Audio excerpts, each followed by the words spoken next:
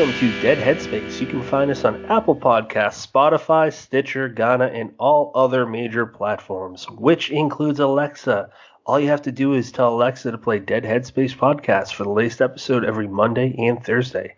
I'm your host, Patrick R. McDonough, and alongside me, as always, is my co-host, Brennan LaFaro. Say hi, Brennan. Hey, everybody. And today we have our return of our guest host, Erica Robin. She's a reviewer and a fine one at that. Hello, Erica. Hey, guys. And we are joined by author, amongst many other titles now. It's racking up within the past year alone. Sonora Taylor. How are you, Sonora? Good. How about you guys? Pretty good. What got you into horror?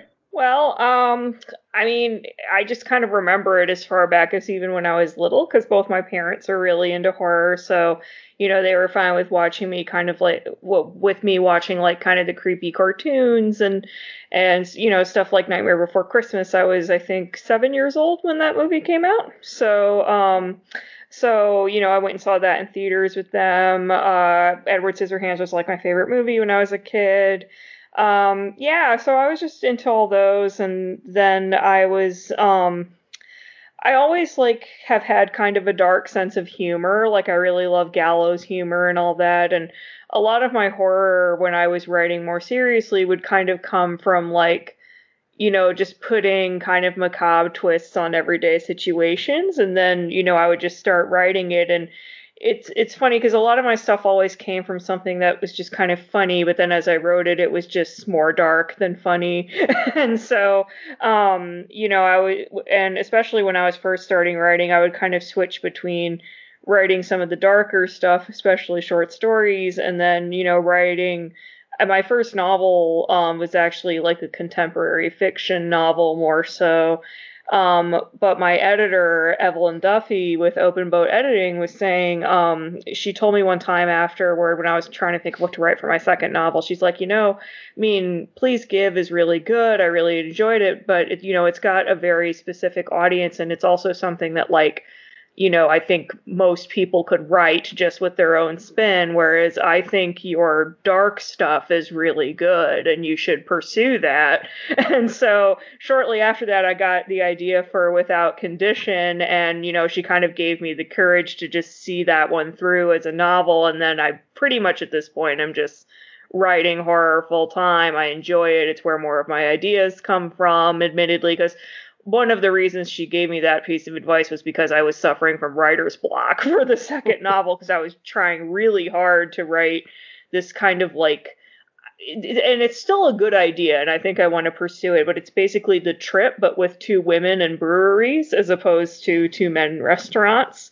But the problem was I just wasn't getting any joy out of writing it, and so I wasn't pursuing it. And so then, when she's like, maybe you should try writing dark stuff long form, that's when I kind of switched to writing horror, both in short form and long form, and now it's pretty much all I write.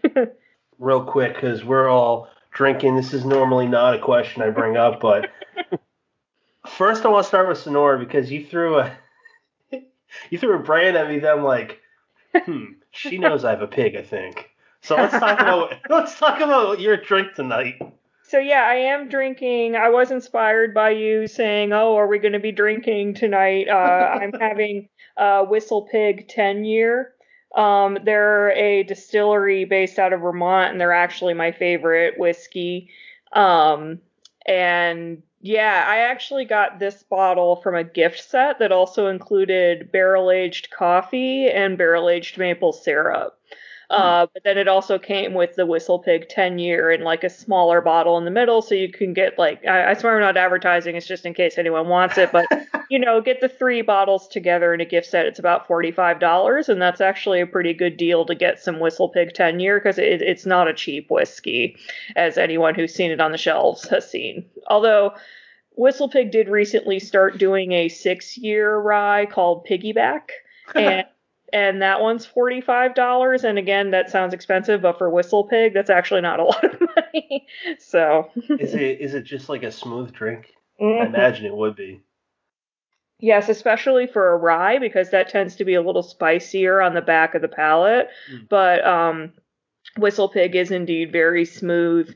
The first time I was actually able to buy a bottle for myself, I got a discount from the liquor store down the street from the office where I used to work. It's one of those places where every time I go in, they're having some kind of sale, and the guys will be like, yes, and for you, we'll keep the price low. And so I haven't had a chance to follow up, though, since I've been working from home since March, but I hear that. Erica, what are you drinking? Uh, Apparently we have a theme so far. I totally forgot. I am drinking a Zeppelin. It's a raspberry lemonade sour ale, but it's from Rockingham Brewery. So you guys got to look up the logo sometime. It's literally a pig in a rocking chair. Where's Rockingham from? This is from New Hampshire. So Okay. I can't remember if they're in Londonderry or Derry, New Hampshire. What was that? Was that like Center, New Hampshire? Yeah, it's just south of Manchester. Oh, okay. Yeah, I my family and I vacation in that area. I love it there. It's beautiful. Brennan, how about you? Oh God! Well, first of all, I'm gonna break the pig theme, and also the refined palate theme. But I'm drinking Pabst Blue Sam Ribbon. Adams Winter Lager because it's available. And it's fine. And that'll probably change. Depending on how long this episode goes, you'll see different labels crossing the screen. But do you have Old Fezziwig ale? No, I haven't gotten the variety pack yet this year. I'm on the lookout for. I like the cold snap that comes out around this time of year. Oh yeah. I like the chocolate Bach that comes out. Oh, the chocolate Bach is good, and they also do one called White Christmas that's really good. Yeah, I usually get the Christmas variety pack at some point. I guess I'm due for a trip. The old, however, I already forgot his surname. Right. Yeah, I've tried that. I used to be a liquor clerk at a local grocery store called Roach Brothers, and I would just look at the packs, the variety packs that they had as a young 20-year-old. I'm like, what am I getting fucked up on tonight? And that was one year their variety pack had chocolate cherry stout. That was a good Christmas. That sounds delicious. Although one of my favorite variety packs now is the Trogs holiday pack. One year it was all cans, and so they had their Mad Elf beer in cans, and that was really nice. That was a pleasant surprise. For anyone who doesn't know, Mad Elf is like a Belgian style with cherries, honey, and chocolate, and it's like 11%. It really packs a wallet. Holy shit! That sounds wonderful. 7.5%. It's good for this time of year. I actually have stocked up on Christmas beers, but I'm not going to start drinking them till next week. I think we should all do a live recording if it's safe and when it's safe at Sonora's house. She does seem to stock the good stuff. I mean, I'll bring the pig. Yeah, she can meet Sweet Pea and they can all play. Yeah, that's your little dog, right? Yes, she's a little corgi. Yeah, she's adorable. So I'm drinking a New Jersey brand. It's called Cape May. It's the most southern point town in New Jersey. Cape May Brewery, double India Pale Ale, white caps, and I get that kind of drink because it's the most alcohol content in it. That's really the only reason. I'm very much have our standards. I mean, like, I barely drink. I'm Irish, so I'm like, I don't give a fuck. I'll drink whatever. So I just want to jump to something since this is going to come out the Monday after the one me and Brendan recorded earlier today, which is with Laurel, Sina Paleo, and Gemma Moore. Sorry, I don't know why I blanked on that. And we mainly talked about We Are Wolves. Yeah. I got a little teary-eyed. I didn't talk about it on the show, but like Cena, when she started talking, I don't know what it was, but her and V Castro, they both kind of teared up when they were talking about basically how they're finally getting a voice in the community. Mm-hmm. And that is really, it's upsetting that it's 2020 and it's that long that it took females to get this strong of a voice so far. But your episode will come out Monday, the 30th of November. Okay. So I bring that up because your story, and I know it's a short story, the anthology doesn't have they said that it comes out when it comes out. So this could very likely come out before the anthology. So I absolutely don't want to spoil anything. So the only way I can really question this is, what do you, if anything, want to tell us about your story and it called The Parrot? Sure. Yeah, I'm happy to talk about it a little bit. It's actually an idea that I had written down maybe within the past year or something. And it was originally going to be called Echo after the Amazon Echo. And it was going to be that a man's wife had been killed, and but as he was in the house, she had left messages on the Echo for him, that kept recording. So that did change a bit with the parrot. It is a home device, like those little devices that you put in your house, and they tell you the weather or share the news. And a few of the themes stuck, but I was just going off of a base idea, and I also just made up a new device that the woman had created because she works in tech and she likes messing with gizmos and updating their code, and so she kind of tweaked one of the home devices to be, her own personal parrot or assistant. I think I honestly just called it the parrot because it's stuck, but also, because they do talk back when you talk to them. So that's kind of where that came from with there. But it was fun to write. I enjoyed writing that story for the anthology. And I don't think this gets too spoilery. I mean, it's told from the point of view of the widowed husband of the woman who created it. And, he's an asshole.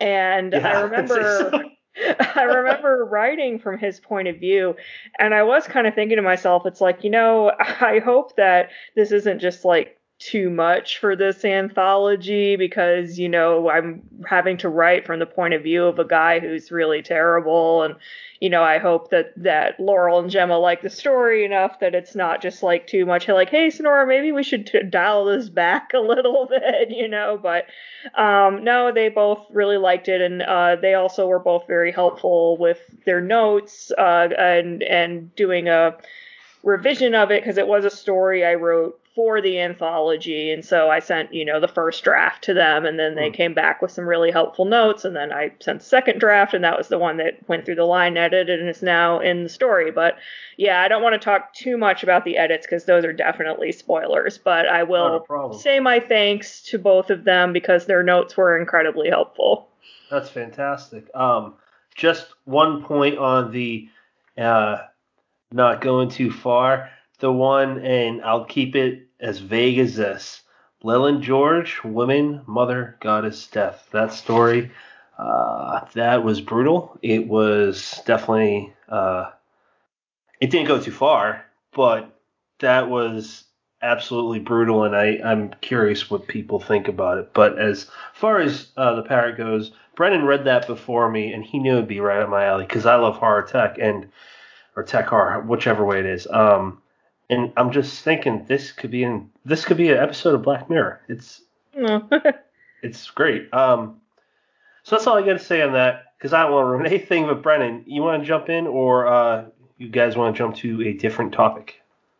Well, we're talking about one short story, so I don't know how much there is to cover here without actually going bit by bit. I don't want to assume you have nothing to say, though. That'd be rude of me. That would be rude of you. Thank you, man. That's very thoughtful. I would like to, if it's cool, stick on the subject of short stories. Little Paranoias, which came out last year, was easily a top collection of the year for me, and I loved the way that. Thank you. Absolutely. I loved the way that it kind of interspersed poetry and flash type pieces with longer form short fiction. as awkward as that term sounds.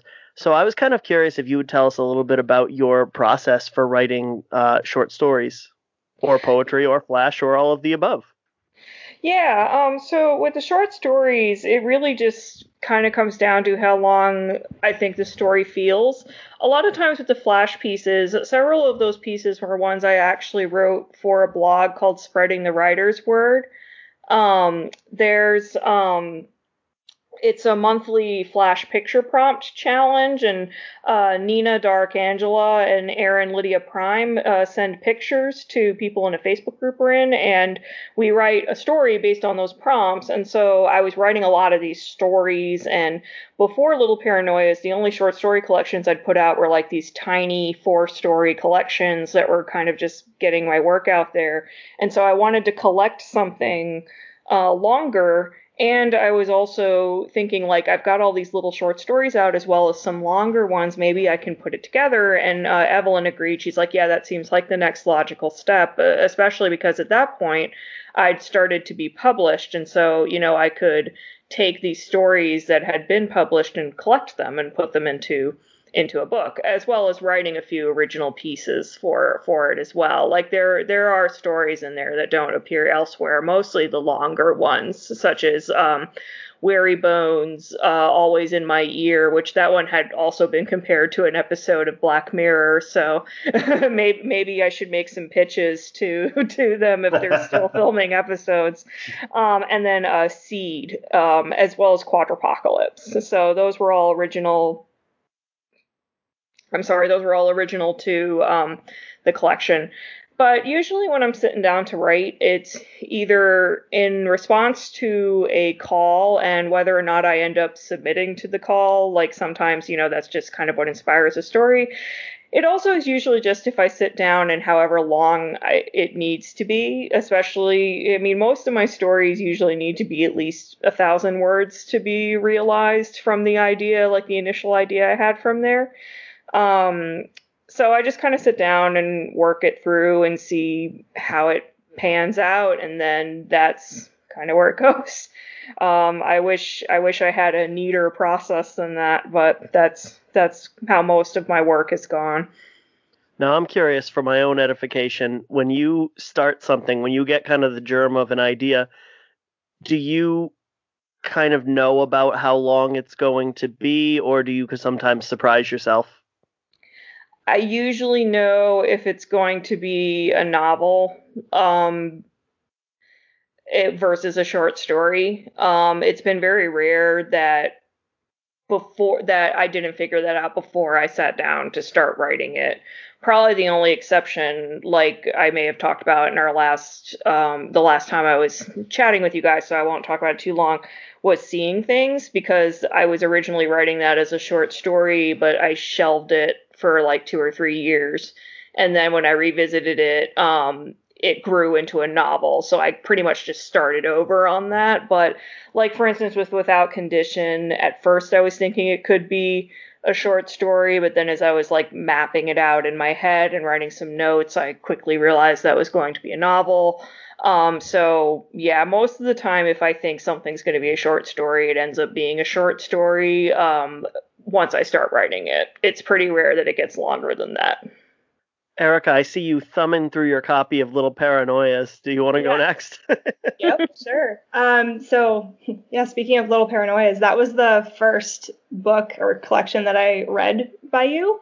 And jumping into Weary Bones as the first thing specifically that I've read from you, I was just like, oh my goodness, what am I getting into? That story, like, obviously I don't want to give anything away either, but just one of the underlying themes of how there was, an injection involved in it. I'm just like, oh, okay, that's really timely for right now, especially with everything going on with the COVID vaccine and things like that. I'm very curious to see if we could, not that I can do anything, I don't know why I said we, but if that could become some kind of, something on TV, because that would terrify people. Absolutely.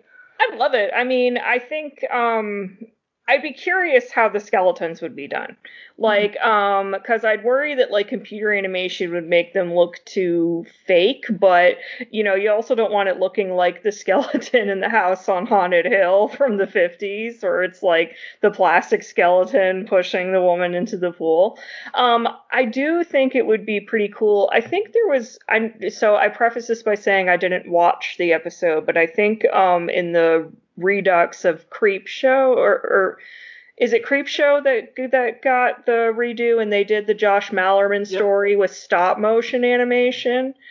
I think that something like that would be pretty cool if it was on TV, like have like stop motion skeletons or claymation skeletons or something. But yeah, that would be pretty neat if that could be done. But yeah, I'd be curious to see how that would translate. I know this is kind of a hot topic, especially in the horror community with like the whole trigger warning thing. You had a trigger warning before your story, Cranberry. Mm-hmm. I just wanted to jump in and say that I personally really appreciated that trigger warning because it did hit on some stuff that I dealt with in high school. So just getting a little bit of a heads up about what exactly I was getting into there is always very appreciated.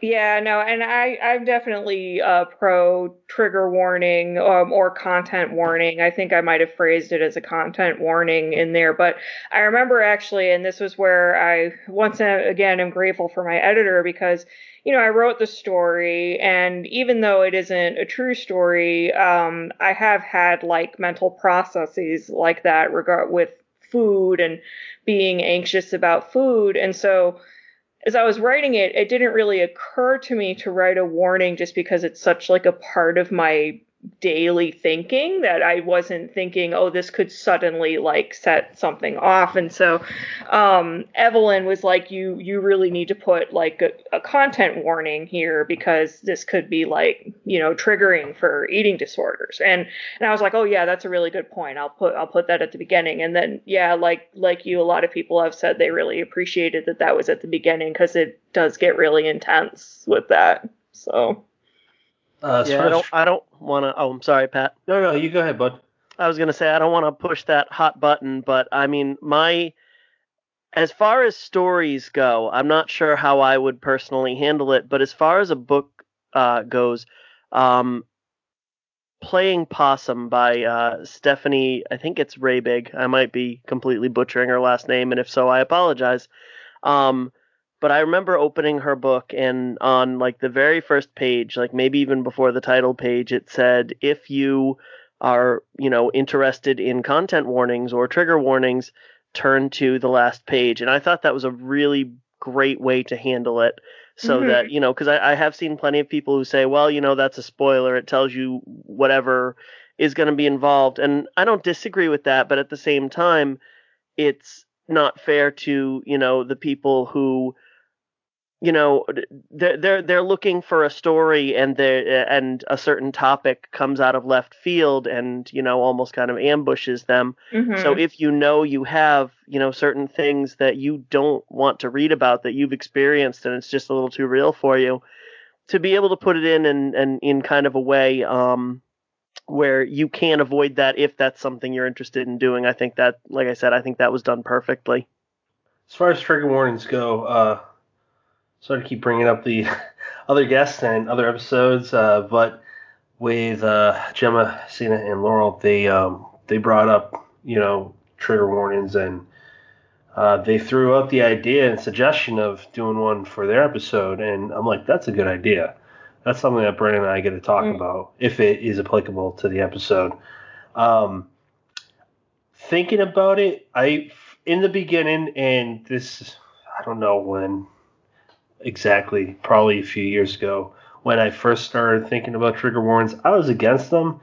I'm not going to lie, because I'm coming from a place of ignorance and privilege, and I just thought it's horror. Like, it's going to be rough. But again, underlying those two words, privilege and ignorance, and I think that's where people kind of get a little angry. Like the thing that Stephanie did, that's perfect. It's not hurting anyone. It's not ruining anything. I don't know what it's like to have a guy oogle me, and I would not want that.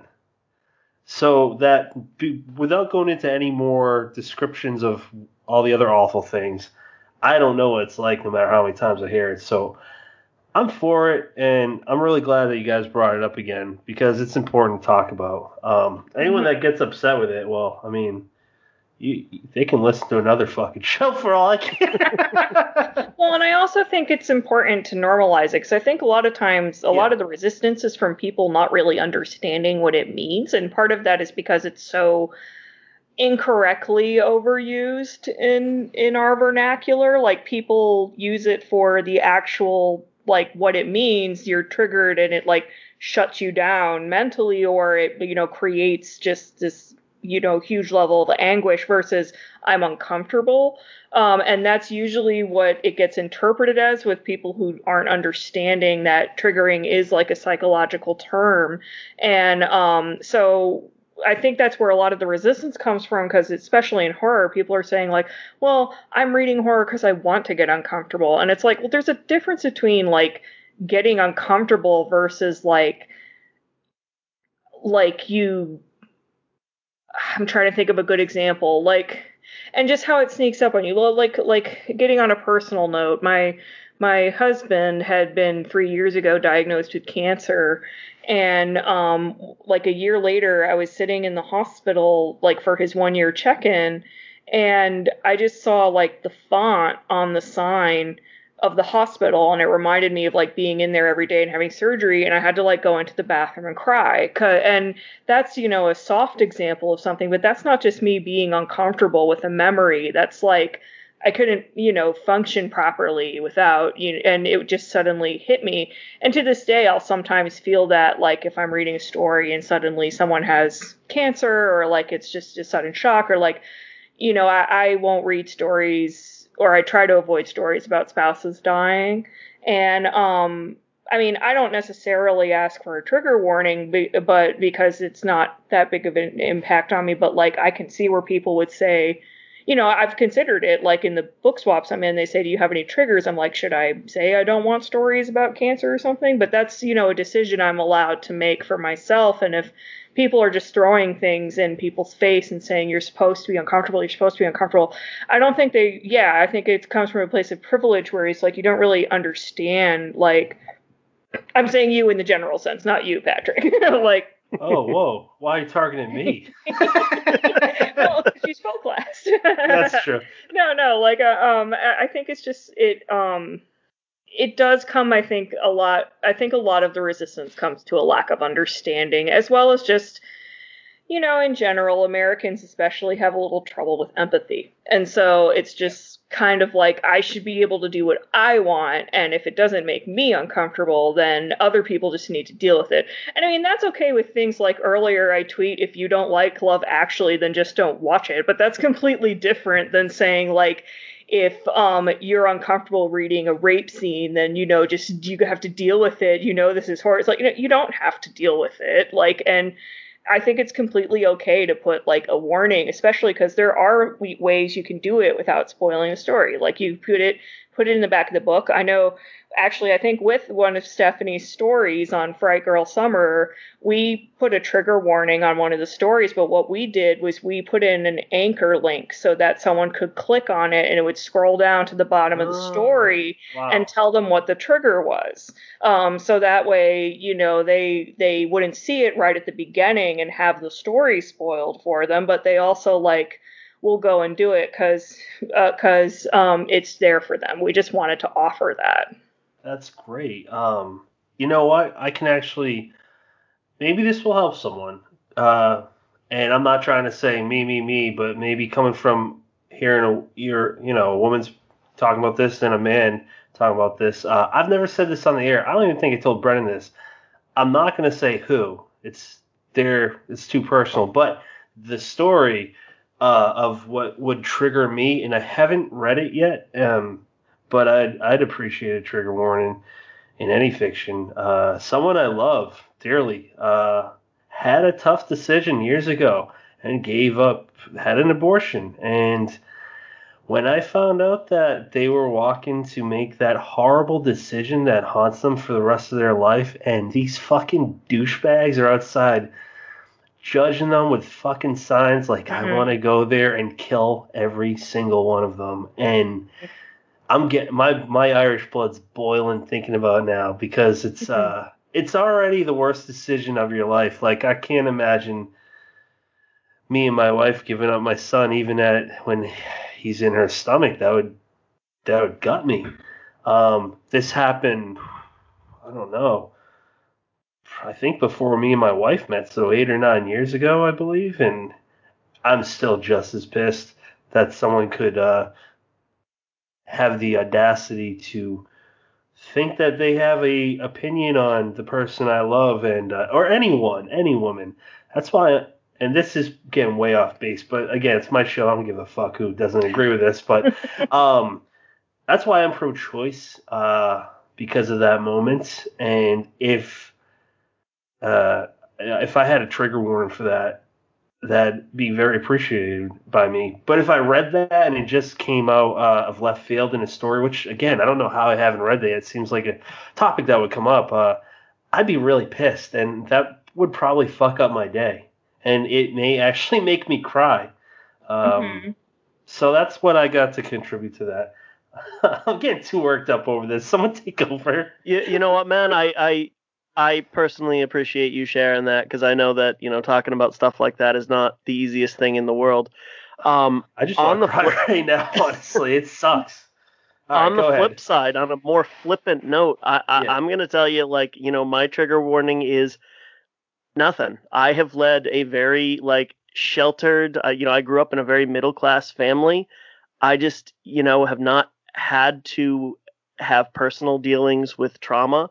And, there is nothing that has happened to me. There is very little that has happened to my immediate family that I, haven't been able to deal with. And, so I am that person, or at least, on the surface, I should be that person who looks at all horror and says, you know what, like nothing is going to directly impact me because I haven't been through trauma.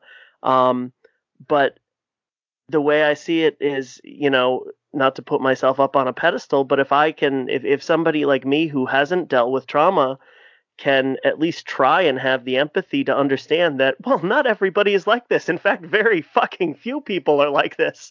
And, to just come from that place of understanding that, I get what trauma is, but I get it from that outsider's perspective, from that, like, that person watching it on TV almost, to understand that if you live it, you're not going to want to read about this subject. You're not going to want to, watch a movie that deals with this subject, especially in graphic detail.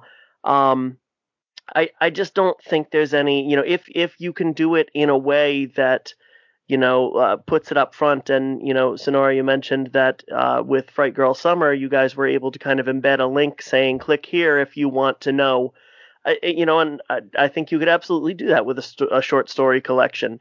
You could put something right up front that says, hey, flip to page 204 and, and it'll give you, or even, flip to the end of every story and it'll tell you, if there's something that you might want to avoid. Erica, you actually brought this up in the first place. This is your fault. So I wanted to know if you had another word on it or anything. Sure, guys.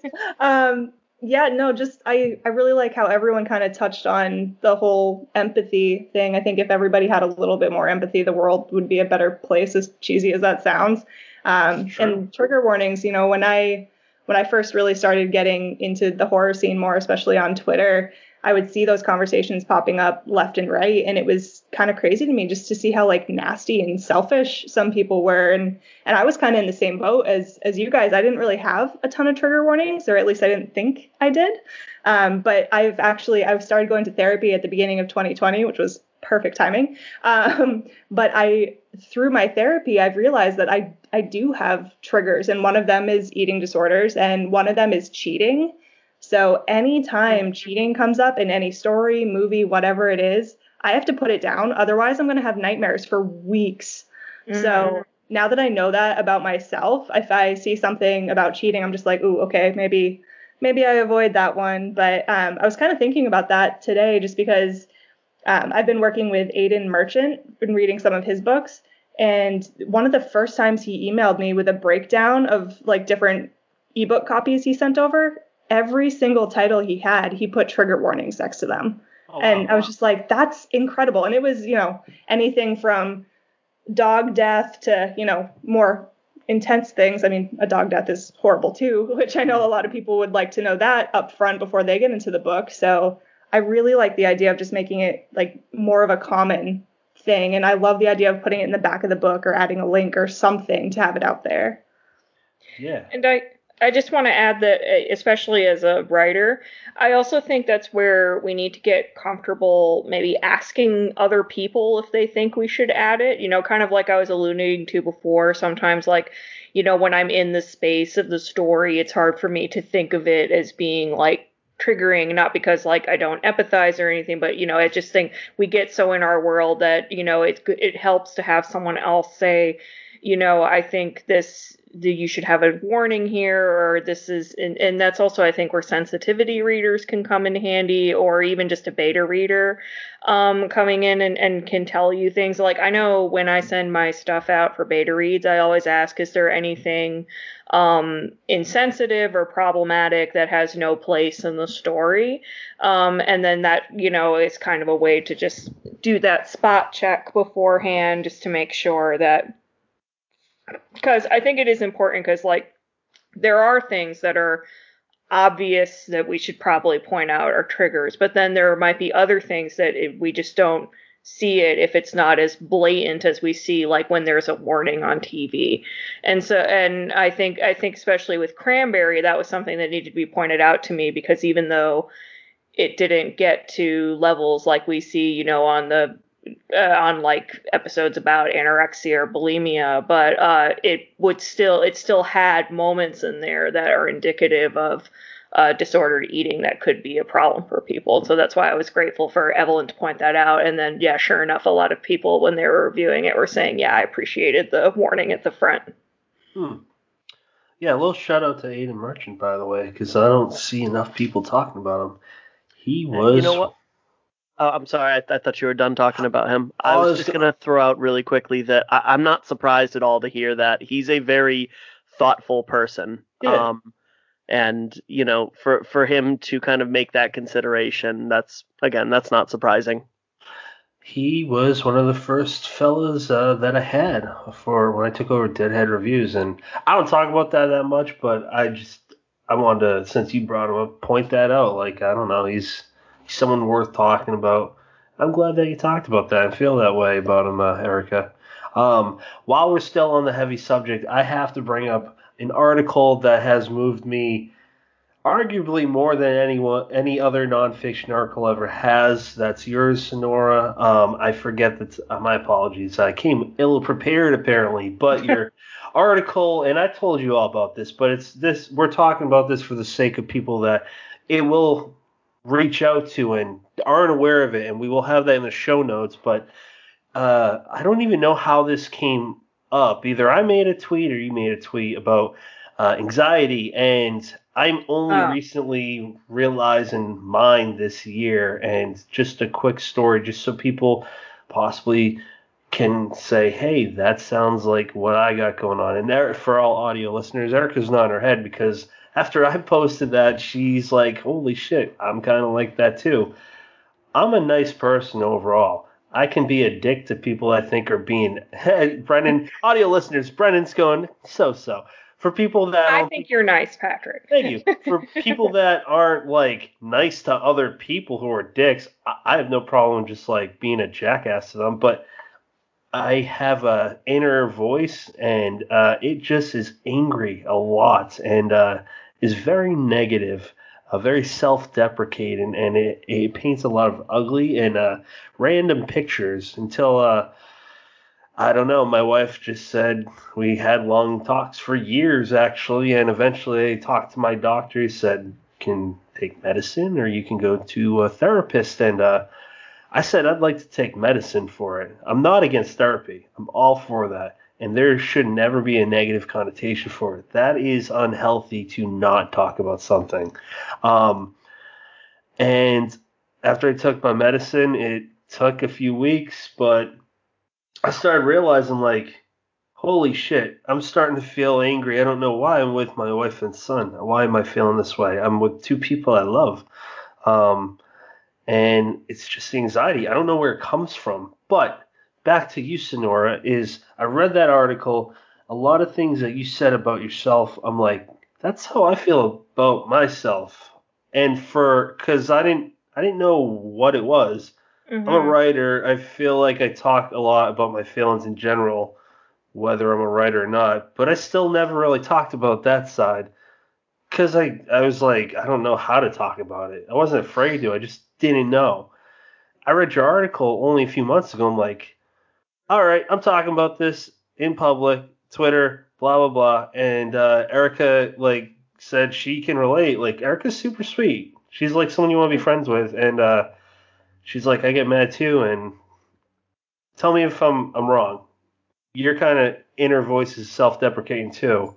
Oh yeah, 100%. That's one of the reasons why I personally started going to therapy, because I am just nasty to myself all the time. And kind of my breaking point was my husband. I was talking him through my personal anxiety and like struggles with depression that I've had in the past. And this was back when we were first just dating. We weren't even engaged or thinking about being engaged yet. And he's one of the people that like luckily doesn't understand because he hasn't gone through it, but he wants to understand. So I've really, been able to open up to him. But there was one day semi recently where I told him something that I was thinking, and he was just like, "How do you think that about yourself? Like that doesn't make sense." So that kind of was my quick realization that like this isn't normal behavior. Like you shouldn't talk to yourself like that, because that's just what I've done since as long as I can remember. And I got a question for you because I don't know if I asked this in Snore. It's definitely I'm asking this to you as well. So you just kind of said you don't remember when it started. I don't either. So do you guys think that Snore? Are you like that too? Has it always kind of? Can you pinpoint when Yeah. it started? I mean, it started since I could form memories. Like it's Okay. been ever since I was a child. Like, just worrying about things, especially worrying about getting in trouble. And that's what my inner voice is a lot. It's saying like you're in trouble, something's beyond repair. Like you fucked up. Like it's very like you did this wrong voice, and it's like you're secretly a bad person and mean and, like people, don't like you or and stuff like that, that type of voice. And so, and it's like, and they don't like you because you're a bad person type of thing, and so, it's why like if I ever like accidentally offend someone, it's like the worst thing to me, I'm just like, oh my God, this is Yeah. awful. I hate it, and it just like will play on repeat. I definitely one of like the one of the most frequent symptoms of my anxiety is circular thinking. Like I definitely get caught in loops. Yeah. It's very hard to get out of them, but at least being on Lexapro now, I can like notice when it's happening. So even if I'm stuck in it, I know it's just like stress and a phase, and it'll probably pass. Whereas like before, I just thought it was normal. I just thought that that's the way my brain is, and that's how it's always going to be, and that everyone feels this way. Because that's a lie that anxiety likes to tell you, is that that's a normal way to think.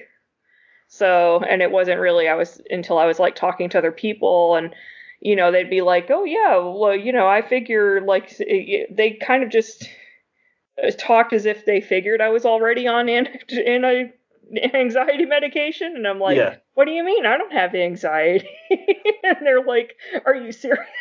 I mean, and those conversations never happened, but that was kind of like the underlying tone there. Because, a lot of times, like I mentioned in the article, like when people talk about anxiety, it's usually you don't need help until you've either had a nervous breakdown or you've tried to harm yourself. And I was never at that point beyond. I mean, I'd had like small crying breakdowns, but never like serious mental breakdowns, like uncontrolled panic, having to be hospitalized type of thing. But and it would just keep getting worse and worse and worse. And that's why, finally it was just like so bad one week. I kept fixating on one thing over and over again, and it was in the same spot at the same time every day. And I'm just like, I can't keep doing this. And so that's when I called the doctor. And I was going to therapy for a little while, but then it just wasn't really working out with the therapist I found. And I was about to start with a new therapist, and then the pandemic happened, and I stupidly thought that we'd only be in lockdown for 2 weeks. So I was like, oh, and that was back in March. So it is on my to-do list to try and get in touch with them and see if we can do Skype therapy. Cause yeah, I know it couldn't hurt to do like both medicine and therapy, but I will say, at least with insurance, the medicine is a lot cheaper than therapy. But I do want to be able to like talk it out with a neutral third party.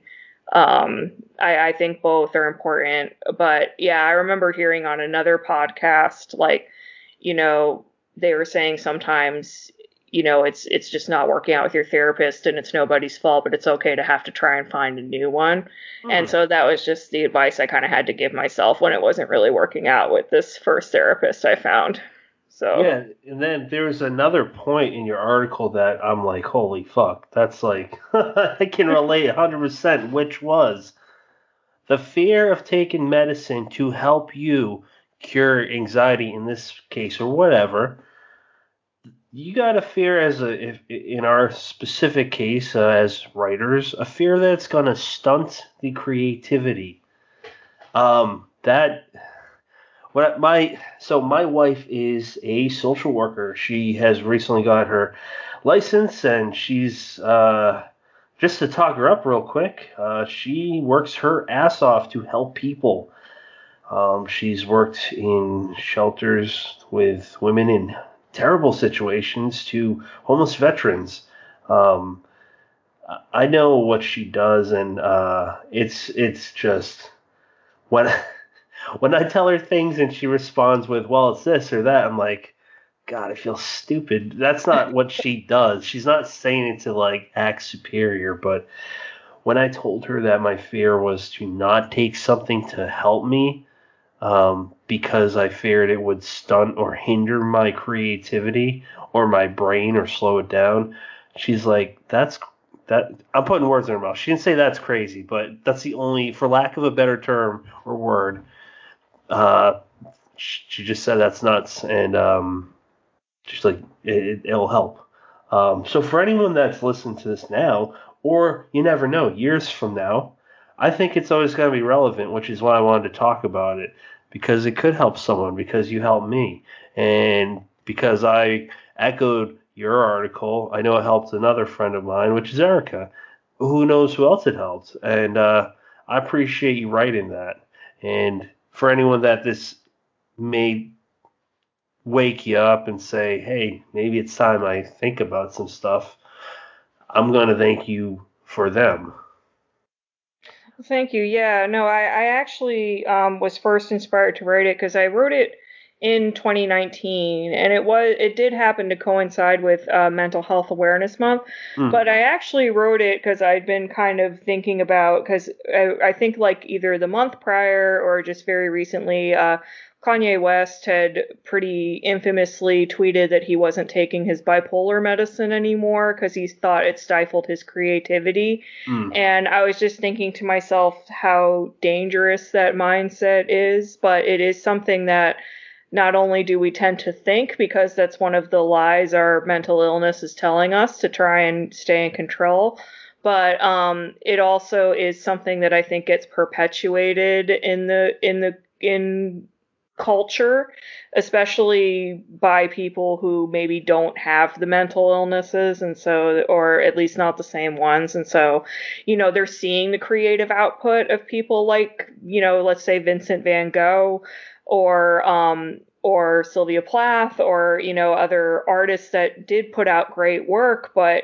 so they see it's like romanticizing the tortured artist, but not realizing like they probably could have done so much more if they'd been able to be healed. Like they weren't creative because of their sickness. They were creative in spite of it. And I think it's the same thing with writing too. I mean, And and in a similar vein, that's why I don't really like it when, even if people are just joking, they say, well, Stephen King wrote better when he was on drugs. Yeah. It's like, that's not true. And it's also like really ignorant and mean. So it's like, it sounds, and on a lighter note, it's one of the reasons why I tread really carefully when I say I miss when Lady Gaga was more weird, because I don't mean that I think she should be taking drugs again. I want to say that, but like early in her career, she was a lot more bizarre, and I always appreciated that. But I think, yeah, it's like, I think,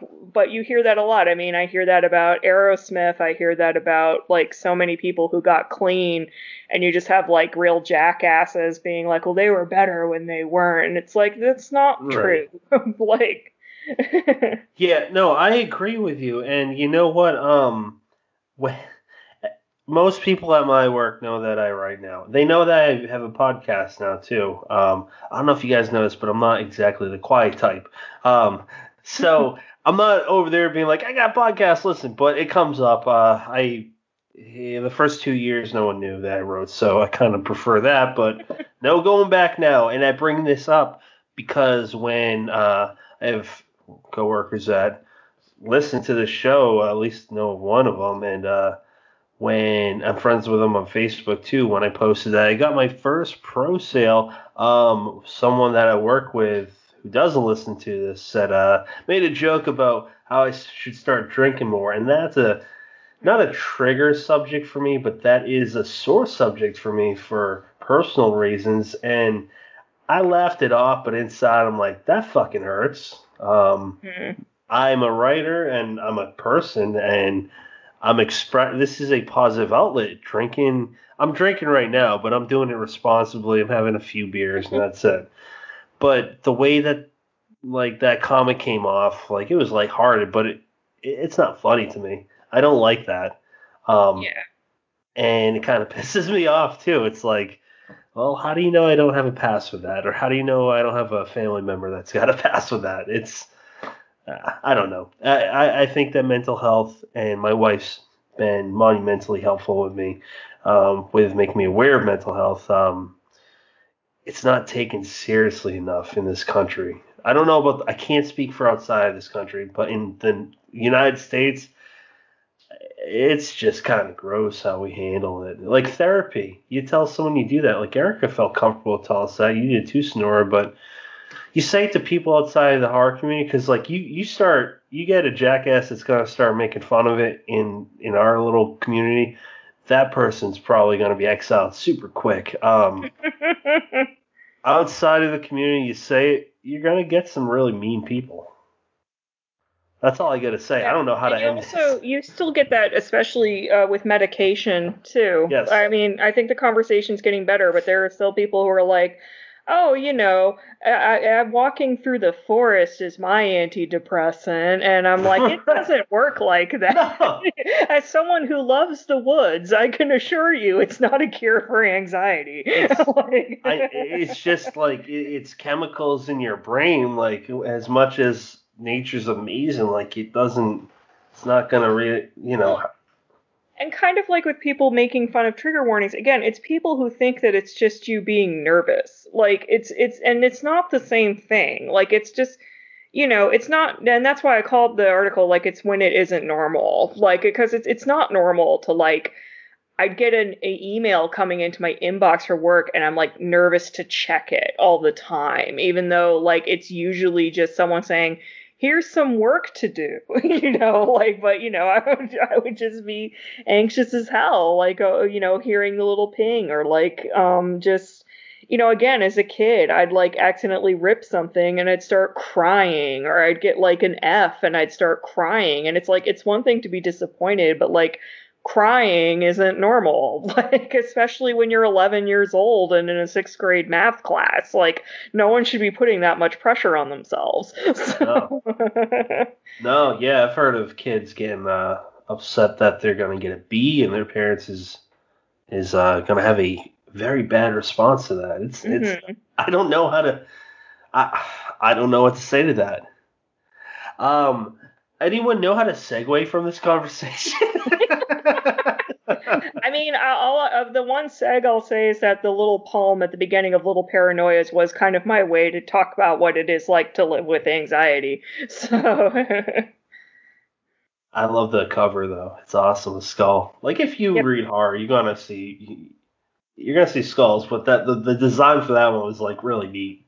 No, Doug did a good job with that one, and I remember he told me not only was he going to try and make it look like, carved wooden skulls, but he was getting more into mixed media at that point. And so if you look closely at it, you can see like Times New Roman type. He was using the pages from the draft I sent him, like the manuscript I sent him. So you can see pieces of Weary Bones, They Trapped My Thoughts, and I think Little Paranoias are on the front. So moving on to one of your books. What's funny is when I asked Erica if I'll have her tell her side, but I reached out to Erica today because this is an impromptu episode, and it's almost an hour in. It's going, for me, I love it. It's been a great conversation, but I reached out to Erica, and she had something funny to say, so I'll let her tell it. Yeah, so it was one of those situations that happened, and I was just like, this isn't real life right now. Like, what is happening? I started seeing things this morning, and then Pat texted me when I was halfway through, and he was like, hey, do you want to be a guest host tonight? And I was like, what? Yes. That's awesome. Yeah, so I powered through, and I finished it today. That story is absolutely incredible. And speaking of covers, I love the cover of this one. Yep, Doug did that one as well. Yeah, and one of the things that I loved about that one is he made the ghost in the locker so subtle that, like, you really have to look for it to find it. It's a little easier to see in digital format than it is, admittedly, because I selected matte printing, and I think that makes the shadows a little darker, which is why I think some people are like, wait a minute, there isn't a ghost on my cover. And it's like, it is on every cover. It's just that, but yeah, no, I was really pleased with the way he did that. And actually, S.H. Cooper did an animated cover of it with like the ghost blinking. So I'll have to find that and send it to you guys. I can see the ghost, and yeah, I would love to see the anime version of that. I wanted to bring up S.H. Cooper super quick because it does pertain to a subject we were talking about. I don't know. I'm gonna throw a random minute out there, maybe 10, 20 minutes ago, talking about, and hers wasn't exactly about. Or actually, I don't want to put words in her mouth. Maybe it was about anxiety. She had in her this year, 2020. She had a collection called All That's Fair. Mm-hmm. Fan-fucking-tastic collection. The first story, killer. But what was, can one of you correct me if I'm wrong, not all filler or something like that? The title of one of her stories was basically... Oh gosh, yeah, I mean, it's something like that. Definitely had the word filler in it. And is basically talking about that, and she talked about it on Ink Heist, and her mother, I believe, Sarah's mother, could relate to that, and I gotta wonder who doesn't think like that, because people are insecure. I mean, it comes out, and I can't comment on other communities. It comes out all the time, probably every day in the horror community. Sometimes it's good, sometimes it's real bad, but everyone's insecure. I don't care who you are. Everyone's insecure. Even the big names have, what is that? Is it really me? Do they really like my stuff? And imposter syndrome. Mm-hmm. I gotta wonder if Stephen King even has it. I'm sure he does some days. Brennan, I've been talking a lot. Why don't you talk? Oh. Was there a question there? Brennan, how many pots have you smoked? Is Stephen King insecure? Let's discuss. Now we would like to. I don't know if we want to go down that road, but I'd have to say, if I had to guess, I would say he has to have imposter syndrome. I mean, if you're labeled as one of the biggest authors in the world, and if you've sold that many copies of your books, not in the world. Not in the world. He's considered one of the best horror writers ever, up there with Poe. I mean, I would think at some point. I'll say he's one of, if not the only authors that I think you could say his name anywhere and people would know who he is. Like, he's just so pervasive in culture. Yeah. Like, he's almost his own genre, like just, especially because so much of his work has been adapted. And yeah, I mean, he's a really good storyteller. I mean, I see people arguing like, I didn't think this story was that scary, blah, blah, blah. But like, I can tell you, even the Stephen King story that maybe bored me the most, I always remember a piece of it. Or I always remember a character. And that's what he's so good. He's so good at characters. I think that's what I like the most about his stuff. Just his people are really good. They are. And, I'm not going to say it's bullshit because I'm not in his head, but I've heard that specifically for the Dome that he didn't have an outline at all. And I don't know how true that is. This is me just saying I saw it online, but I have heard that from quite a few people, and I mean, I don't know him personally. I kind of believe that because, and I don't mean this in a mean way, but just the way his stories progress, especially the long ones, just progress in such a spiraling way that I'm thinking he is watching it unfold before him. Now that said, and I know he hates hearing this, but so if you're listening, Stephen King, I apologize, but he does listen regularly. Stephen King, if you're listening, I fucking love you. I just want to put that disclaimer. There have been a couple stories where I didn't think they stuck the landing, and part of me wondered if he was just trying to end it. Because I have read a couple stories like that were just so big. And then eventually they had to end, and the ending was almost always a disappointment. And the biggest one like that for me, I'm still mad about this, was American Gods by Neil Gaiman. It's oh my God, I was so upset. Like, if I can do, he's a wonderful writer. I'm not trying to sit here and be like, I'm trashing things on the show, but like, I was just so mad because, you spend all this time building up this world and this war. Like, there's this war that's going to happen, and then it doesn't fucking happen. And I was so pissed off. I'm just like, oh my God. I will tell you, the one, and, this is a spoiler, but that book's been out a long, long time. Yeah, what book? American Gods? Yeah. And truth be told, it's not much of a spoiler, but like, whenever the I didn't know Neil Gaiman wrote it.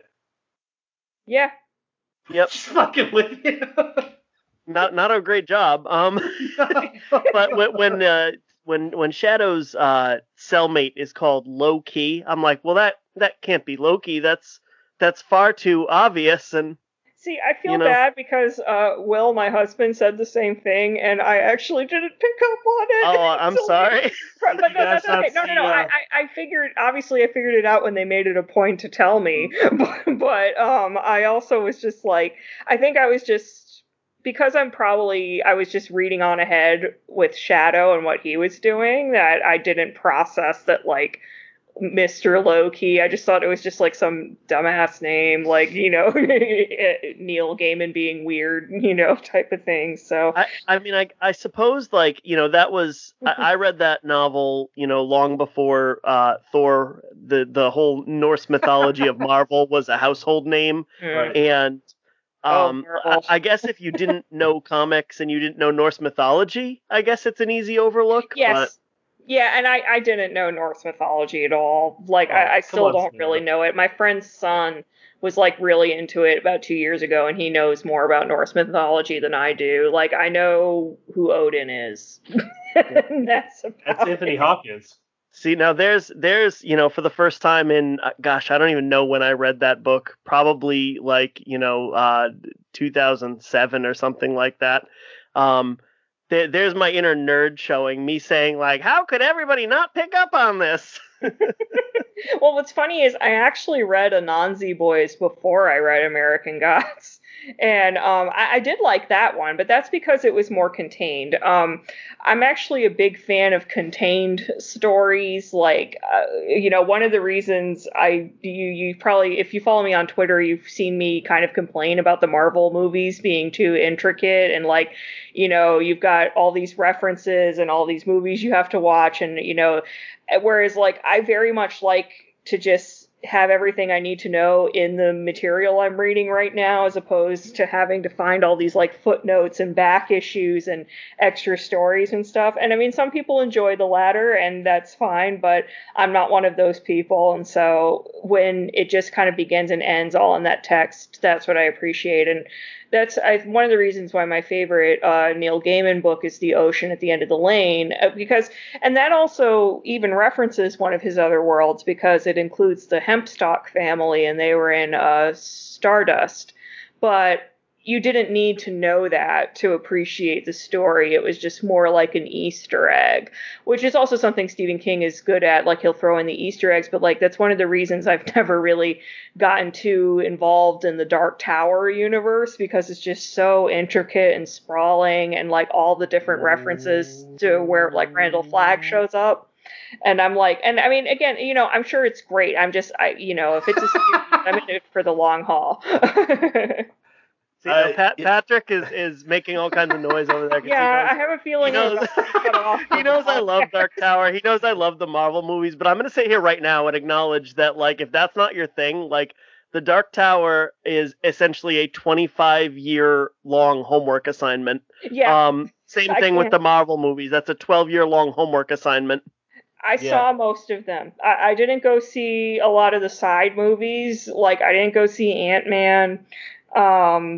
But like after a while, I was just starting to like go with Will because he wanted to see them, and I'd be like, okay, I've dragged him to see Hereditary and a few like indie movies, so I can go see these Marvel movies. And you know what? They're fun. I mean, like, I enjoy them well enough. I'm just not like, I see them and then I'm done with them. Like that's kind of where I'm at, as opposed to like reading fan theories and digging deeper and finding all the comics and stuff like that. My favorite Marvel adaptation is Spider-Man 2, the one with Tobey Maguire. Like, I think though that and the first one were like perfect adaptations. And they were all contained in one movie. That's a brilliant one, because they gave that franchise to Sam Raimi, and they kind of made him tone it down for the first one, but the second one they allowed him to Sam Raimi a little bit. Mm-hmm. Like in the scene where they're trying to remove Doc Ock's tentacles, yeah, very horror film-esque. Yeah, anything William Dafoe's in is amazing. Oh, of course. No, I love him. You know how much I love The Lighthouse. Like, anytime I see someone talking about it, I'm kind of like, did someone say Lighthouse? Did you see the Boondock Saints? No, I haven't seen that one. Oh, yeah, of course you would, Eric. That is the first movie where I saw, what the hell is that guy? Wow, I can't remember his name now. Norman Reedus. That's the first time I saw Norman Reedus. So William Dafoe is in it too, and it's just, for a kid that grew up like 30 miles south of Boston, that's like loves talking about being Irish and shit, and watches a film where two Irish dudes kill Russian mafiosos and pimps, which is played. Patrick. No. That happens pretty quick. Yeah. And they kill Ron Jeremy, who's a pimp. How the fuck did they get him in that? By the way, he's so gross. I know, right? I don't know where I'm going with this, but I like William Dafoe. That movie was absolutely required watching to somebody who grew up in Massachusetts. Yeah. Maybe because I only lived there until I was 4, I missed the Boondocks. You're a transplant. That's weird to show it to a 4-year-old. For sure. No. And then there's the fact that it didn't exist yet. No. I moved away from Massachusetts when I was 4. I grew up in Virginia. Yeah. Did you, I'm sure we've talked about this, but I can't remember. So, Scares of Care. One of the things that I'm so upset, like the pandemic, it's just trivial. It's me just bitching about something that's like super first world class. But The thing that beyond going to see movies all the time, is not being able to go to my first con, which was going to be Scares That Care. Are you Yeah. close to where that's held? Yeah, I live about 2.5 hours from Williamsburg, and I Oh, actually okay. went to Scares That Care last year. How was that? Oh, so much fun. I loved it. I was tabling with my friends and fellow authors, Sonny Hatton and Sherry White. And so I got to kind of do best of both worlds where I was selling books, but I also got to like walk around the conch. There were three of us at the table. So like, you could have two people manning it and one person go walk around. I got to meet Keith David, and I got to meet a few people in person from Twitter. Like I met Tracy from Ladies of Horror Fiction. It was fun to see her. And, I met several authors, including Patrick Lacey and Josh Mallerman, and it was fun. And one of the cool things about Scares to Care is that, a lot of cons, there's kind of like a distinct separation between like celebrity guests and con attendees. But because it's so small and, chill, like you could be sitting in the bar and like the celebrity authors are there, or like actually, RIP, but Sid Haig was like sitting one table away from me and Sherry, and I actually have this funny picture on my Facebook of Sherry doing like a syringe jello shot, and you can see like Sid Haig behind her just eating his burger. So Did you meet him? Did you meet Sid Haig? Not for a long time. I mean, he walked by and I think I might have waved, but the line to meet him was so long that I was just kind of going in and out in the celebrity room. I mean, Quentin Tarantino brought him back in the mid-'90s. I think it was with Jackie Brown. He played a judge, a small part. But I believe it was Quentin Tarantino who was responsible for bringing him back in the spotlight when Sid thought that it was done. And no, It was Rob Zombie, wasn't it? Well, he was with Quentin Tarantino before. Okay. Rob Zombie brought him. You know what? I gotta say that Rob Zombie probably brought him back. Look, I'm just spitballing here, and I've had a few drinks, so please do not quote me. Rob Zombie's also from Massachusetts, so let's just say him. He's from Haverhill, yeah. There's a lot of, what's crazy about Haverhill? There's so many people that are writers, successful writers, that live in that small area, and that was another festival that I was really bummed to not see. I was gonna meet actually Erica and Brennan, amongst other people. Michael Clark was another one. Yeah, no, I mean, even though I don't live there anymore, I still have family in Massachusetts, and I was actually hoping to go visit in June, but pandemic. Yeah. But yeah, and Seeing Things is actually like my first story set in Massachusetts, even though the both the towns in there are made up. And so is the island, although Evelyn told me there is a Blueberry Island, but it's like this tiny, tiny island, I think near Martha's Vineyard or something. And so my test to see if I needed to change the name or not was that one of my beta readers, Norm, it was actually from Massachusetts. And so if he asked me, my test was going to be if he asked me if it was based on the real Blueberry Island, I was going to change the name, but he didn't ask me, so I've never heard of it. Yeah. I mean, this was, Evelyn, thank you, doing her due diligence and making sure that like, that the names didn't actually exist, because I did make it a point to tell her they were fake towns. So now jumping ahead to Fright Girl Summer, we talked about the first time you were on was this summer with you and V Castro, and that has moved on to Fright Girl Autumn. Yes.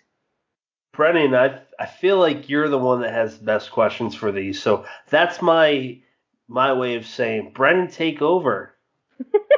Would you like me to ask if we're on tap for Fright Girl Winter? Hey, so how has the reception been for Fright Girl Autumn? Usually we're on the same page. It's been pretty good. I know that with a lot of journals having calls for Halloween as well as the election, we didn't have quite as many stories coming in, but we still had stories coming in. We really enjoyed the calls for Halloween, then we got a few stories and essays for that. And looking ahead to Fright Girl Winter, I know we're not only going to do a revised reading list, but we're hoping to maybe get some more people for interviews or features or, doing book reviews if they'd like. So if any of you are interested, we welcome that. And we are working on the new updated logo for Fright Girl Winter, so be on the lookout for that soon. And so we are planning to have one for the seasons because we do enjoy keeping that site maintained. We like posting essays featuring people. One of my personal favorites on there is the Artist Bazaar. I really like featuring different artists, and so it's always my hope that we'll find new artists that we can show their work on the page. I love that, and I was half joking about, Fright Girl Winter, but at the same time, as soon as you guys, went into autumn, I figured you knew what went into creating the program for the summer. You wouldn't have held it out to autumn if it was eating into your writing time, into your personal life too much. It seems like this was something you could keep going, and it was so good for the community and for marginalized voices. And I love that it's going to continue on to, essentially, God, I'm putting words in your mouth, so I'm so sorry if this isn't right, but essentially a year-round program. I mean, that's our hope, as long as people are interested in it. I mean, at the very least, we'll always have a reading list ready. We're always willing to feature people's books. Or, if they have things they want to share on our site, I mean, our email addresses are on there and we're open. At the very least, we'll be like, maybe can you tweak this a little bit? We're pretty open. I just ask nobody be afraid to submit to us. We're incredibly open for what we'll accept. So. You know what? Me and Brent are talking enough. Erica, is there anything that you want to throw in there? No, I was just looking at the site because I haven't actually seen the Fright Girl Autumn, so I'm wicked behind on that. It looks great. Yeah, Ellen Avigliano did our updated logo for Fright Girl Autumn. I thought there was a follow-up. Sorry, Brian. No, that's okay. It was so similar. I actually thought it was Eddie did the first one, didn't he? Eddie Yes, Generous. He did. Yeah, that's awesome. Yep. So okay, I'm just gonna move ahead to. Is there any? And I know we've already touched on certain things, but is there anything that you're working on for? Well, I'm not gonna say this year because it's only a month left, but for 2021, what can we expect from you? Well, God willing, I do want to try and write something for Gabino's Hell Dark anthology. Oh shit! Really? Yep. Well, you got a week. Just combined it's Hellmark and Halldark anthology. Yeah, oh my god, seriously, you do have a week. Yeah, and I mean, because I know they want to put that out in December, but I am also trying to be real with myself, and if I just can't write this, I just can't write this. I have to be better about giving myself permission to not respond to every call that catches my interest. But I mean, it does sound cool, and I do have an idea. It's just about sitting down and writing it, but just with everything going on, and especially after the election, my brain has been a little fried, and it's been a little harder sitting down and writing than it has been in the past. But I am hoping to work on that. I am also trying to work on short stories for my next collection because that's what I'm going to put out next. It's I think I talked about this on the last podcast, but I'm putting out a dark romance, horror, erotica collection. I don't know if every single story in there will fit that theme, but most of them will. And right now it's called Someone to Share My Nightmares. And wait, let's pause on that title. That's amazing. Where did you come up with that? It actually, I forget if I came up with the title before the story, but there is a title story that shares that. It's not just the name of the collection. So, and I've had a few iterations of how the story goes, so I hesitate to mention too much of what it is because this time next year it could be different. It's had about 3 different iterations, but I'm pretty confident with the direction it's going to go in now. So, It's got some pretty cool imagery in it, and I'm hoping I can get it to stick the landing, because that's kind of where I'm stuck. So, Okay. like, what's the end point? Yeah, and before I forget, with Gabino's, that was so cool. For those that aren't aware, or if you're listening to this years past 2020, Gabino Iglesias on Twitter just kind of threw out there jokingly something about putting together an anthology where it would be pretty much shitting on Hallmark movies with monsters that kill people. And enough people responded, and I was one of them. Sonora was one of them. Brian Keene said, I am in. Todd Kiesland said, I am in. A lot of people of that caliber said, sign me up. And within 6 hours, I'm using Gabino's metrics here, it wasn't only possible, but he had a publisher signed up to work with him on this, and they're doing it. It's Cemetery Gates Media. They're paying they're paying semi-professional rates, 5 cents a word. I think it's like 5 cents a word. I've heard that 6 cents a word is where the line draws from semi to professional. I wrote 400 words for a story that I thought would work. And I was like, nope, this is awful. And then I wrote 1,700 words the next day, and I'm like, I'm done. I'm done racking my brain. 2 weeks. That's Gabino. That is Gabino in a nutshell. And I only mean that with love because he is a maniac in the best of ways. Yeah. No, he's great. And with the story I'm writing, my main thing is because it's more based on a Christmas special than one of the Hallmark movies, because that was just the idea that stuck with me. So I'm hoping it like kind of still fits the theme, even though it's not like monster dropped in the middle of a Hallmark movie. But especially, you said this probably won't air until November 30th, right? It will not. Okay, so by then, the call for submissions will have closed, so I don't have to worry about like an idea going out into. Yep.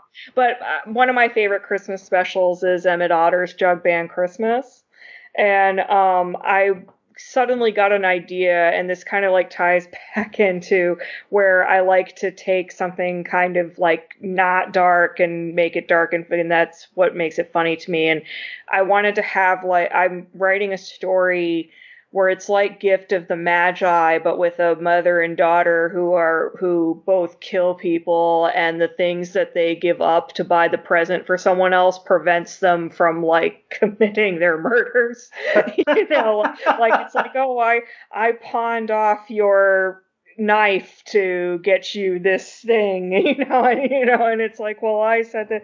And so I'm trying to make that work into a story, just like, kind of like a dark, humorous take on both Emmett Otter and Gift of the Magi.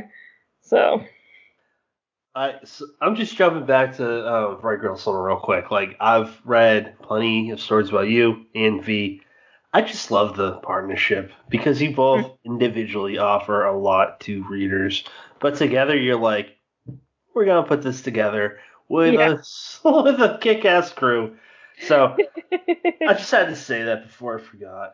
No, she's awesome. I love working with her, and I love her stories, like her writing. The first one I read was Maria the Wanted, and I really enjoyed that. And then I read shortly after that the Erotic Life of Malinali the Vampire, and that's one of my favorites. That one's really good. Wait, what? I've actually never heard of that one. Oh, that's her first novella, and it's an erotic vampire novella. It's really good.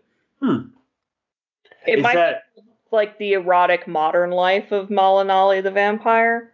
Is that still being published? Yeah, it's on Amazon. You gotta check that out. Yeah. Brennan or Erica, we're close to the end of this episode, so I don't want to hog all the airtime. You two have at it. So one thing I would add in real quick, you mentioned earlier when we were talking about writing short stories, and then you brought it back up again, was writing toward a call and not necessarily holding yourself to, like, I have to submit to this one. But I kind of liked that because I'll kind of do the same thing, use it for inspiration, but yet not drive myself absolutely nuts being like, I have to have this done in 2 weeks because God damn it, Gabino said November 30th. And like worst case scenario, you have, yourself a holiday story, and when next December rolls around and all these submissions open up, you can dust it off, you can polish it, and you can send it off. And I certainly have seen my fair share of calls where I start writing with the call in mind, and then by the time I'm couple thousand words in, it's like, well, this doesn't really fit anymore, but I really fucking like where I'm going. So, now do you find that do you find that a fair bit that you start writing with a call, or let's just keep it at a call in mind, and then it just goes somewhere different, or you just whatever with it? Yeah, actually, a great example of that is Always in My Ear from Little Paranoias. And I originally started writing that for the Cronenberg anthology that came out, I think, earlier this year, or maybe it was like late last year. Actually, yeah, I think it came out late last year, and it was called The New Flesh. And as I was writing my story, I was realizing that as much as I love David Cronenberg, I can't write body horror to save my life. Like, at least not in the same style as him. And originally, before I started writing Always in My Ear, I was trying to write, because I'm, a communications nerd, I was trying to write from the angle of like Marshall McLuhan and communications theory, because a lot of his body horror is rooted in like communication theory, and he was actually one of Marshall McLuhan's students. I was trying to write something in that regard, but it just wasn't working. And then I came up with the idea for Always in My Ear, but I was trying to make it Cronenbergian, and it just wasn't really working. And so when I like detached myself from that call, the story took off, and I was able to focus it more on what I'm better at, which is like kind of getting into the psyches of these women and their relationship with one another, and how that's impacted by their bloody hobbies. Yeah. And I think that's a win-win situation as well, where, like you mentioned that body horror was not necessarily something you're familiar with writing. And, if I decided that I was going to go that route, I would feel the same way. I don't know how the hell to write this. But it's like you either discover that you have a penchant for it, or you kind of strengthen your own voice. And I would say that as a newer writer, you kind of develop your own voice and say, well, it's not really body horror and it no longer works for the call, but I came up with something unique. So I think that's a strong tool. Kind of calling back to those, or writing with those submissions in mind, but not necessarily beating yourself up and holding yourself and saying, I have to be in this anthology, which is, that's a whole other conversation about, and it definitely relates back to our discussion on anxiety and expectations that we had earlier too. Well, and what's also kind of funny is, so with Cemetery Gates, they have the Campfire Macabre, and I submitted a story to them that they accepted, and they actually were. So I'd written a story that was a bit more like, it was like it read as a real haunting. And they were saying, oh, well, we're going to do like another call for kind of quiet paranormal horror. And I just mentioned back, oh, yeah, I'll try and see if I can write something for this. And they're like, yeah, well, the story you submitted for Campfire Macabre kind of helped inspire that. And so I found myself kind of like racking my brain, like, oh, how can I write another story that's, based on stuff? And I tried out a couple ideas. Patrick read both ideas, and, one landed a little better than the other. And so I submitted that one. And what actually ended up happening was they decided to put the Lighthouse one in Campfire Macabre, and then do my ghost story in the quiet paranormal one. So they basically just switched them. So, it'll be a story in both of them. And so that was one where that kind of worked out, where you're trying to write for the antho, and then it just, kind of spiraled out that way. So, but they've been great to work with. That's another reason I'm kind of hoping I can get at least a Christmassy one in the hopper, even if it doesn't end up being the Emmett Otter one, because I like working with Cemetery Gates. I think they're a great I'm actually reading Places We Fear to Tread right now, which is the Haunted Places anthology, and it's good. You were in that one too, right? Yes, I was. So you're just trying to like run the entire gamut then. You're trying to make it so that they can't possibly put out an anthology that doesn't include a Sonora Taylor story. No, don't say that, because I get to proudly say you've spoiled my master plan. No, Places We Fear to Tread was the first one where they accepted a piece of my work. And what was funny about that one is they put out that call like back in January, and we're accepting stories through September. And a lot of times when I see calls, I email them to myself and put the deadline in the subject line so that I'm always have like a little reminder to write something for it. And I finally got around to like writing a story for that call after I finished seeing things. So this was like months later, and it was around September that people were starting to announce they were in it. And I'm thinking like, oh fuck, like I waited too long. There's no way I'm gonna get in this. I need to hurry up and write something. And then I sent them the story thinking, okay, well, we'll see how it goes. And they wrote back saying, this is exactly the type of story we're looking for. We'd love to include it. I'm like, oh, yay. They do kind of have that going for them, where like they'll make an announcement, and like a week later you'll start seeing people saying they're accepted, and you're like, oh no, I gotta go now. I gotta submit this right now. Yeah. And it's kind of like that. I mean, I don't think they've announced any acceptances with Gabino's anthology, but seeing all these people saying, I'm going to write a story, I'm like, all right, I better get cracking on this right now. Like, I want to say that S.A. Crosby was also saying he was going to write a story. No, he is. Yeah, so I'm thinking like, I gotta get going. So if yours gets bounced for his, it's Pat's fault. No, I tagged Sean and a bunch of people, man. I want to see more stuff by Cosby in the horror. He said he writes horror. He does. I want to see his name in more horror anthologies. Which, by the way, still can't believe he said yes, but we're going to have him on next month. And I'm like, oh, nice. I'm thinking, are you sure you want to talk to me? Brennan's great, but me? I just had to say that to share, and whatever, fuck it. I'm talking about myself right now. To share TOC not only with you, but with Haley, Piper, and V. Castro, and I know there's a shitload more. Jessica McHugh's one. I'm blanking right now. I shouldn't be, but the TOC is insane. Like, they are just, they paid on time. I know Sarah Tantlinger has a piece in Places We Fear to Tread. Doesn't she also have a piece in Campfire Macabre?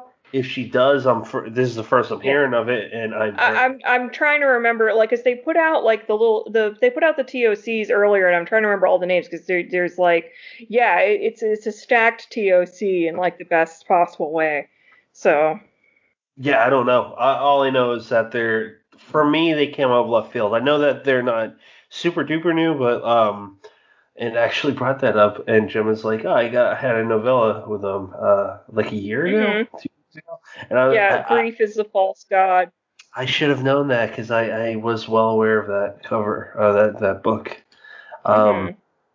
Now, unless anyone has anything else to say, I would like to jump to what are you reading? So is that where we're going, or do you two have anything else you want to talk about? Or Snore, do you have anything that you want to throw out there?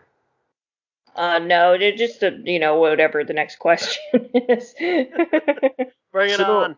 Sonora, what are you currently reading? Well, I am about to finish Places We Fear to Tread, so I have 3 stories left in that. Not sure what I'm going to read next. I might read Attempting Normal by Mark Maron. That's been on my bookshelf for a couple of years. A friend of mine gave it to me. Although I bet I'm going to be really sad reading it because he wrote it before Lynn Shelton died. That was a celebrity death this year that really hit me the day it happened. Because I really like her movies. After that, I don't know. I got a lot of stuff on my Kindle and on my bookshelf, and I was reading, I was in a big reading speed in October, and I think now I've kind of slowed down a little bit from it. I go in ebbs and flows in how fast I read, so, I welcome recommendations, but yeah, I'm going through the short story collection, and then we'll see what's next. I actually want to throw one out there that is from the 70s, I believe. And it was adapted by Stanley Kubrick. A Clockwork Orange. I've read that. Have you, Erica or Brennan? Have you two read that as well? I've never read the book, no. So, the way you say that makes me think you've seen the movie. Yeah. Yep. So I haven't seen the movie. So Erica is shaking her head, which is fine. I never heard of it until my friend told me about it a few years ago, and if she never did, I wouldn't have heard of it. But basically, it's a weird, fucked up story. But they use I think it's in England or America. I'm not sure. But anyways, they use different language. One of the words is horror show. Mm-hmm. That is used throughout it. It's about ultra violence, and it's about reprogramming a human mind where they see ultra violence to the point where it makes them physically ill, so they kind of have to be not a shitty person. And there's something bad that happens to a kid in it, but the language and description they use in it is, it's different. It's not bad. Like being a parent now, I'm just like kind of weird about kid stuff, but it's a classic, but it's fucking weird. That's all I gotta say about it. Brennan, what are you currently reading? I am reading a bunch of stuff as per usual. I am a little bit into A Place for Sinners by Aaron Dries. And I am reading Hunger Pangs by Scott Moses, who you may know of Twitter, who is a really cool guy and a really awesome writer too.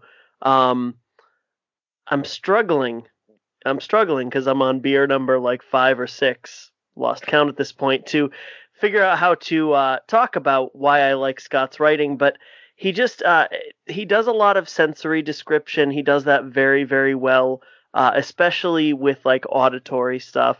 And his stories just have this like innate beauty to them.